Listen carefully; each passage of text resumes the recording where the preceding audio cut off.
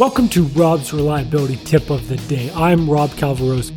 This week's tips focus around finding a job in reliability with my guest, Steve Dobie. If you haven't yet, check out robsreliability.com, and here's today's tip. With my team consists of a variety of people. Working with mathematicians, you get a much more detailed review of the statistics and other things that I wouldn't have even thought of, where I might have that more mechanical background to kind of support the more advanced analytics working with them.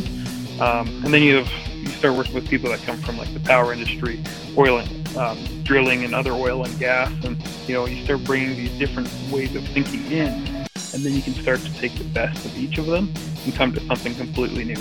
If mining reliability engineers just stick with mining reliability engineers, then you're not going to get any better. You got to go outside of your immediate scope of people and industry to get those ideas.